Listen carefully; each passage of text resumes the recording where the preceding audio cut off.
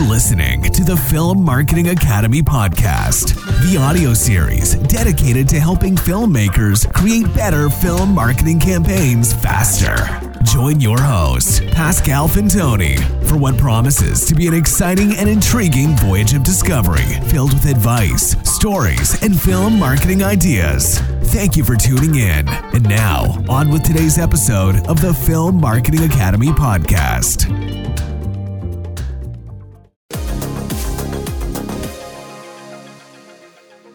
So, Roger, let me take you back to 2012 when a group of film production companies got together and promised us the most chilling ghost story of our time.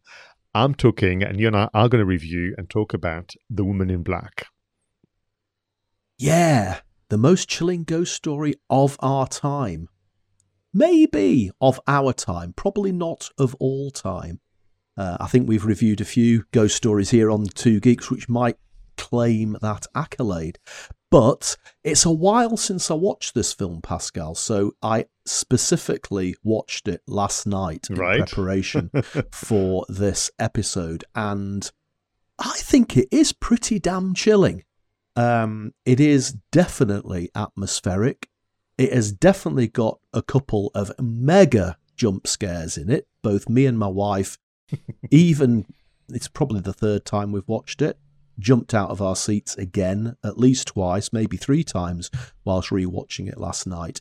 And it does one of those things that I just absolutely love in these sort of ghost period pieces, in that you sometimes have to take your eye off the actor and the character and watch what's happening in the background of the scene, to see doors opening, or to see shadows flitting across mirrors, or to see dolls turning their heads. And if you go into it with that sort of mindset, you know, these films do bear multiple watches, because you can genuinely see all these things going on. So yeah, I watched it again last night, and we deliberately waited until it got a bit darker, because the clocks changed on Sunday, so it was a bit of a lighter evening. And as it got dark, I actually sat there thinking, you know, this is actually pretty good. I think that it probably is one of the most chilling ghost stories of our time.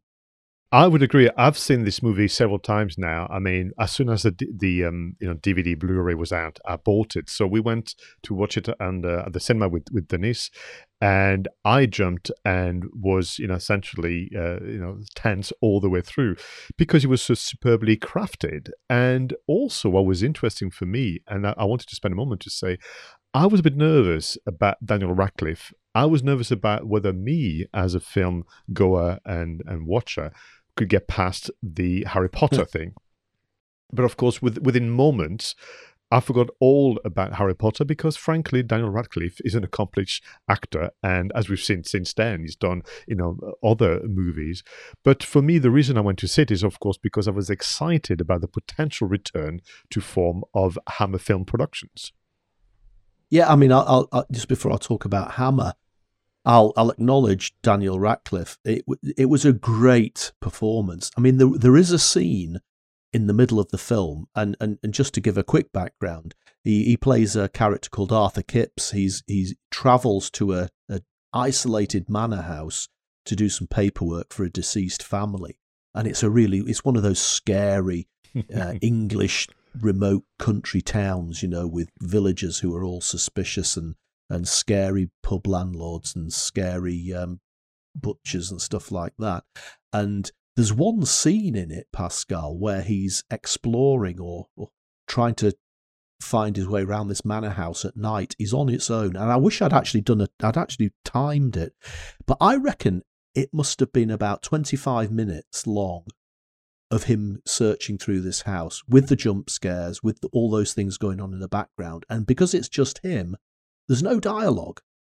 And it's genuinely scary, genuinely suspenseful. And part of that is because of all he has is his expressions. There's no dialogue at all. It's just his expressions. And that is the sign of a good actor. And yeah, this was the return of Hammer, wasn't it? The 1960s, very much revered horror series of films, which brought us Dracula, The Mummy, Frankenstein, made massive stars out of Christopher Lee and Peter Cushing and people like that. And I think they've managed to capture some of the gothicness and the mood, the darkness of those 1960s Hammer productions, but obviously brought them up to date with modern techniques and modern filmmaking and modern effects. And I think it was really quite clever. Now, I've not read the book, I must confess. I've seen the play, which I will share in a moment, but I thought, just this thing of happening, taking place in 1889, the traveling into, horse-drawn carriages, all the symbols of all the films I've enjoyed or certainly enjoyed or got scared by, watching the horror movies. So, of course, other companies such as Alliance, Cross Creek, and the UK Film Council got behind it. So this is a British production. It took place using natural venues in the UK, but also sets. And again, the choice of the costumes, of the set designs, the music again, and all those creating this atmosphere. And of course, for those of you who've not seen it, we're not going to tell you what happens at the end.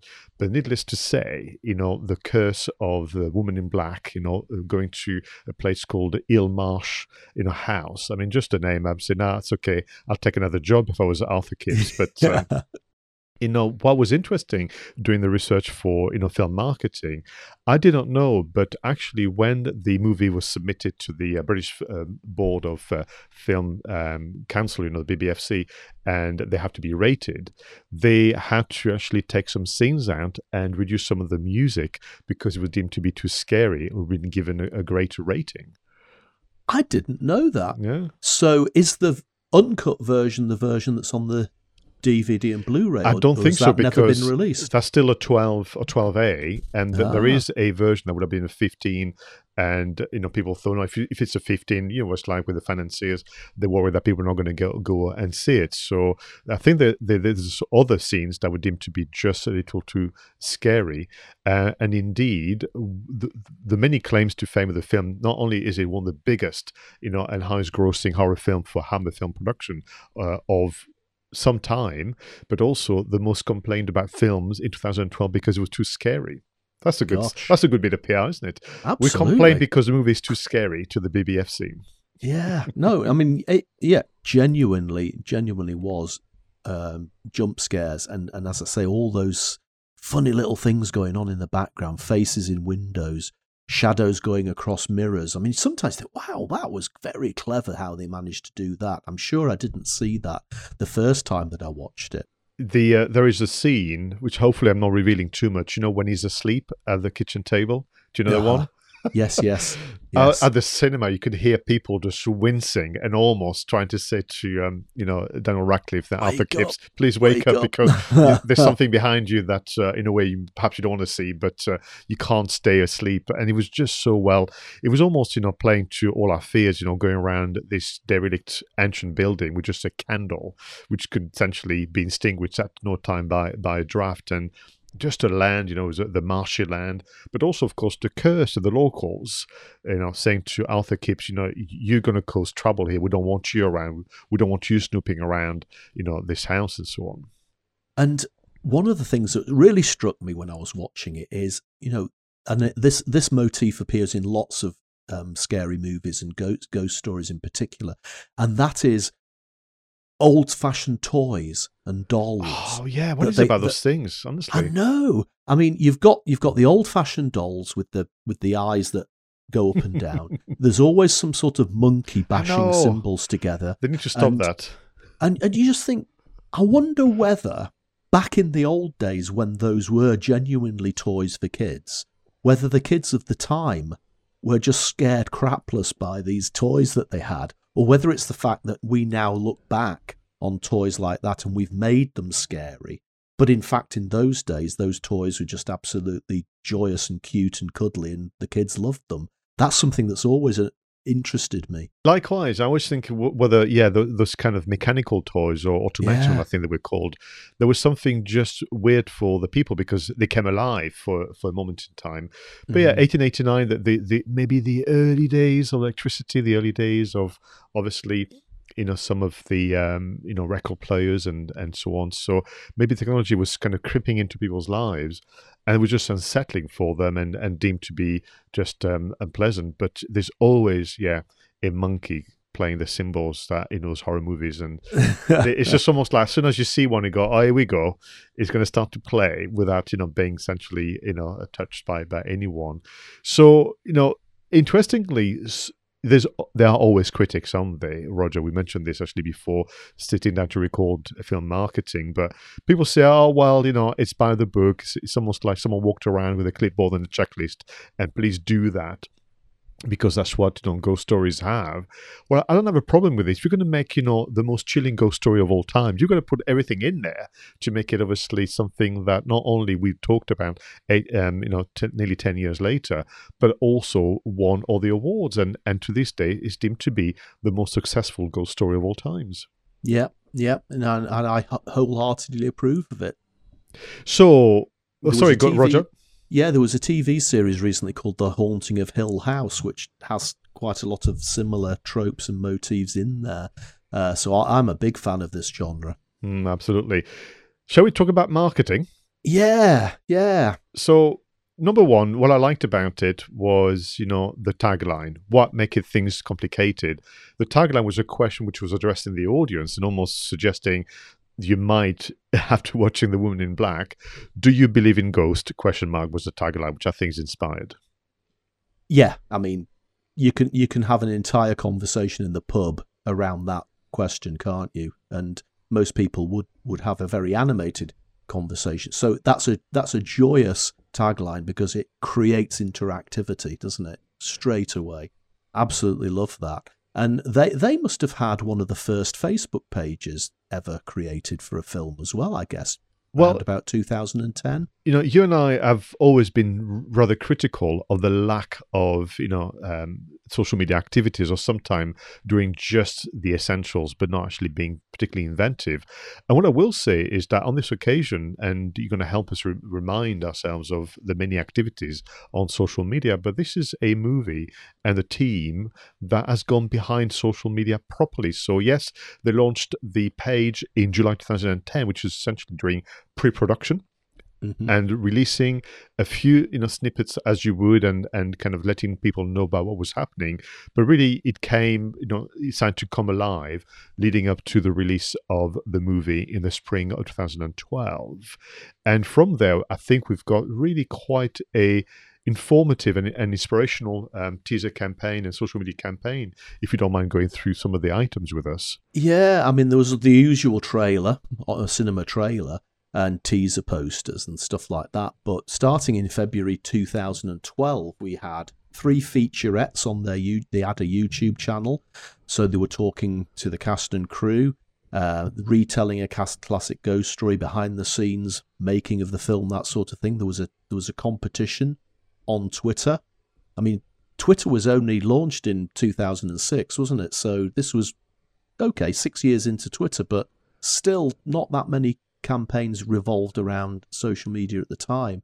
But the competition was for a chance to win limited edition Hammer film posters. There was other interviews that you could interact with. James Watkins, the writer, Jane Goldman, and Daniel Radcliffe, of course. And they started building all of this stuff.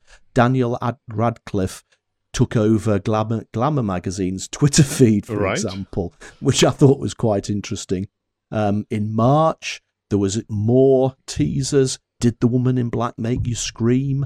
Download Hammer Film Scream app to record some more. Scream app.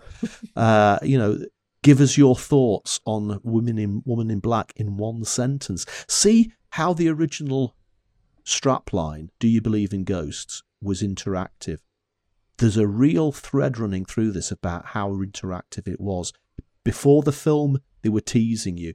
After the film, they were saying, did it make you scream? What were your thoughts in one sentence? In May, again, there was the ability to tweet questions to Daniel and get him to reply to you. Wow. And can you tell us what happened in the next scene? This went on for months. June 2012, he's running a ghost story competition on YouTube that Daniel's involved with as well. And this carried on all the way through to the end of June when they released the DVD and the Blu-ray. So, yeah, there's been a few films recently which have been a little bit further in the past, and therefore the marketing was probably limited to traditional posters and traditional film trailers. But this one was super interactive. I love the interactiveness of this. It really did suck you in. I think that's why I was so pleased you reminded us, because this is where film marketing as a segment of the podcast worked for me, because it's a source of inspiration, thinking, so what have I done pre-production to let the audience know that it's coming? What am I doing once it's been released, and how am I keeping the conversation going for weeks and months? Now, I accept that someone writing a blog post or doing a vlog video won't have the impact and reach of The Woman in Black, but I think the principles and the idea of once you've done your content, it's been published, that's when the marketing begins. Yeah, and the lessons that we can all learn from this sort of thing. I mean, again, the question, do you believe in ghosts? Don't they say, you and I do presentations, we do speeches at conferences. One of the best ways to open a speech is to ask a question. Don't go on stage and say, hello, everybody, my name's Roger, and I'm going to talk to you today about marketing, and I've got 25 years of marketing. You go in and hit them with a question. Now, imagine you walk into an auditorium, stand on the stage and say, do you believe in ghosts? You would get a reaction to that, wouldn't you? Mm. And that is the simple genius of this marketing campaign. It leads with that interactive question, and you just can't help but get sucked into answering it. For me, what The Woman in Black represents is of course, it's true experience to watch the film. Then if you've read the book, you're going to get something additional. Of course, if you've seen the play, as I have, you get... And it's really one of those movies where no matter your age, so long as, of course, you're within the legal age of watching the film, so over the age of 12, according to the DVD cover, you're going to enjoy this, because if you're from the generation you and I have enjoyed Hammer films, then you're thinking, brilliant. I've been waiting. Well, I think the last Hammer movie was done in the late 70s, so that's a long time waiting for a new film production, because of course, we've seen all the others. If you don't know Hammer films at all because you're very young, you'll know Harry Potter. And so on. So there's a hook for everybody, but then all together as a collective, we just essentially fear for the character of Arthur Kipps as he's discovering more and more about the curse of the Woman in Black. And the only problem I have with this movie, Pascal, is the ending. Which we can't obviously reveal. Can't obviously reveal. So all I can say is, and this is not, in no way would I discourage people from seeing it, but I don't disagree with the ending of the movie because it wasn't dramatic or it wasn't shocking. It is both those things. But I genuinely have a problem with the end of the movie, which we'll maybe discuss in a separate podcast at a later date. But genuinely, it is a shocking ending to a very scary film, and that's in keeping with the way the film was put together, so that's fine. It's just that for me, I had a few issues with the ending. No, well, for viewers and listeners, leave your comments in the usual places in terms of, do you agree with Roger about the ending? I think I am in agreement with you on that one, certainly. But because the rest of the movie, pretty much 99% of it is so spot on, it's I forgive the ending. Although there's many websites writing very lengthy articles about the ending, as we well know. Talking of ending, I think sadly we need to bring episode 35 to a close. Can I thank you for being such a brilliant co-host as always, and I can I thank you, viewers and listeners, for your support. Once again, please leave your messages, comments and suggestions in the usual places. Until the next one, go out there and make sure your marketing is done right. I was Pascal Fintoni and he was Roger Edwards. Bye for now.